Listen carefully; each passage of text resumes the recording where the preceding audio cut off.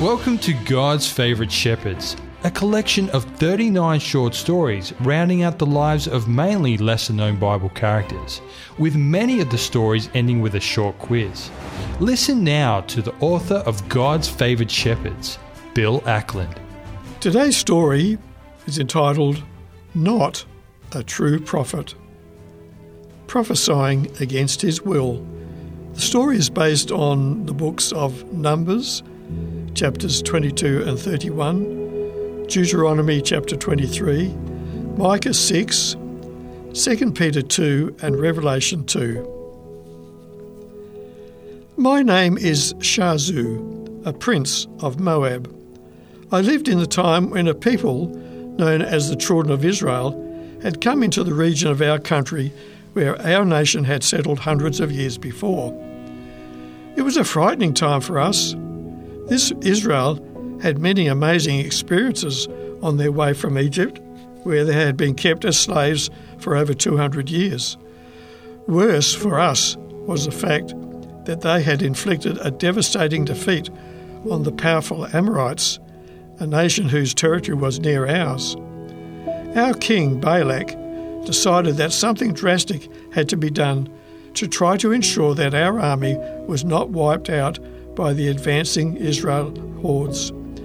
He had heard of a prophet of sorts who lived at Pethor, close to the great river Euphrates, but quite some distance from us. A deputation was sent to entice this man, Balaam, to use his powers to place a curse on Israel. King Balak thought this would stop Israel in their tracks and ensure our safety from this vast multitude. So we set off on our way to Pethor, taking with us many gifts that we were sure Balaam could not refuse. Then he would do what we had wanted him to do, curse Israel. About 2 weeks later, we arrived at Balaam's home. We told him why we were there. We could see that he desired the gifts we had brought him. Then after we had rested for the night, the first thing we said in the morning surprised us. No, shocked us. Seemingly ignoring our costly gifts, he told us to go back to our king, as, and I will quote his words, "The Lord has not given me permission to go with you." King Balak's response was to send even higher-ranked princes with other officials to try to entice Balaam to do what he wanted him to do, promising him great honours and riches. To our surprise, Balaam decided to go with us. He told us he would speak only what God allowed him to say. We suspected that Balaam's God would not be happy that Balaam really wanted to go with us. We could see that he wanted our costly gifts, but still realised he could not curse Israel if God did not permit him to. On the way to our country, an inexplicable thing happened. Balaam's donkey, quite out of character, suddenly turned off the road and headed into a nearby field. This made Balaam very cross, so he struck the donkey several times, directing it back onto the road. Then an even more amazing thing happened. It appeared that the donkey saw a vision of an angel ahead, causing it to suddenly lean against a wall where the road became a narrow pathway and crushing Balaam's foot. This made Balaam extremely angry, so he beat the poor donkey very severely. Very soon, the donkey must have seen the angel again, for she fell down to the ground, dislodging her cantankerous master from his seat, resulting in another beating of this poor animal. Then something happened that had never happened before, as far as I am aware. The donkey spoke to Balaam in human language, protesting that he had beaten her 3 times. Balaam replied, seemingly ignoring the amazing fact that his donkey had actually spoken to him, saying that he had beaten her because she had made a fool of him and caused him great embarrassment. The donkey responded by saying that she had always obeyed her master and carried him wherever he wanted to go, and had never done anything like this before. To that, Balaam had to agree. It was then that Balaam saw the angel of the Lord, who reprimanded him severely for the way he had treated his innocent animal. He added that if the donkey had not done what it had done, Balaam would already have been killed. This brought Balaam to his senses, so he acknowledged that he had sinned and asked permission to turn back to his home.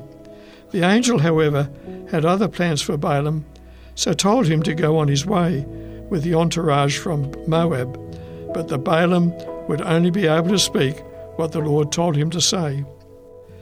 When the party finally arrived at Moab's chief city beside the Ammon River and appeared before Balak, the king told Balaam, in no uncertain terms, that he was unhappy that he had declined his offers of wealth the first time. "Well," Balaam replied, "I am here now, but don't forget that I cannot say anything I like. I can only say the words God puts into my mouth." Then commenced a series of attempts by King Balak to have Balaam to curse Israel. Several altars were built in different locations on the high country above where Israel was camped. Many animals were sacrificed, but this seemed to make no difference, for Balaam certainly did not curse Israel.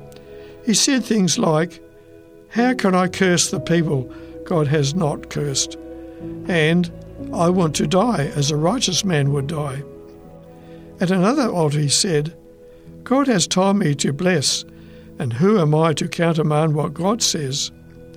Even more frightening for us was his statement, "The great God is with Israel, and shouts of praise are heard in his honour."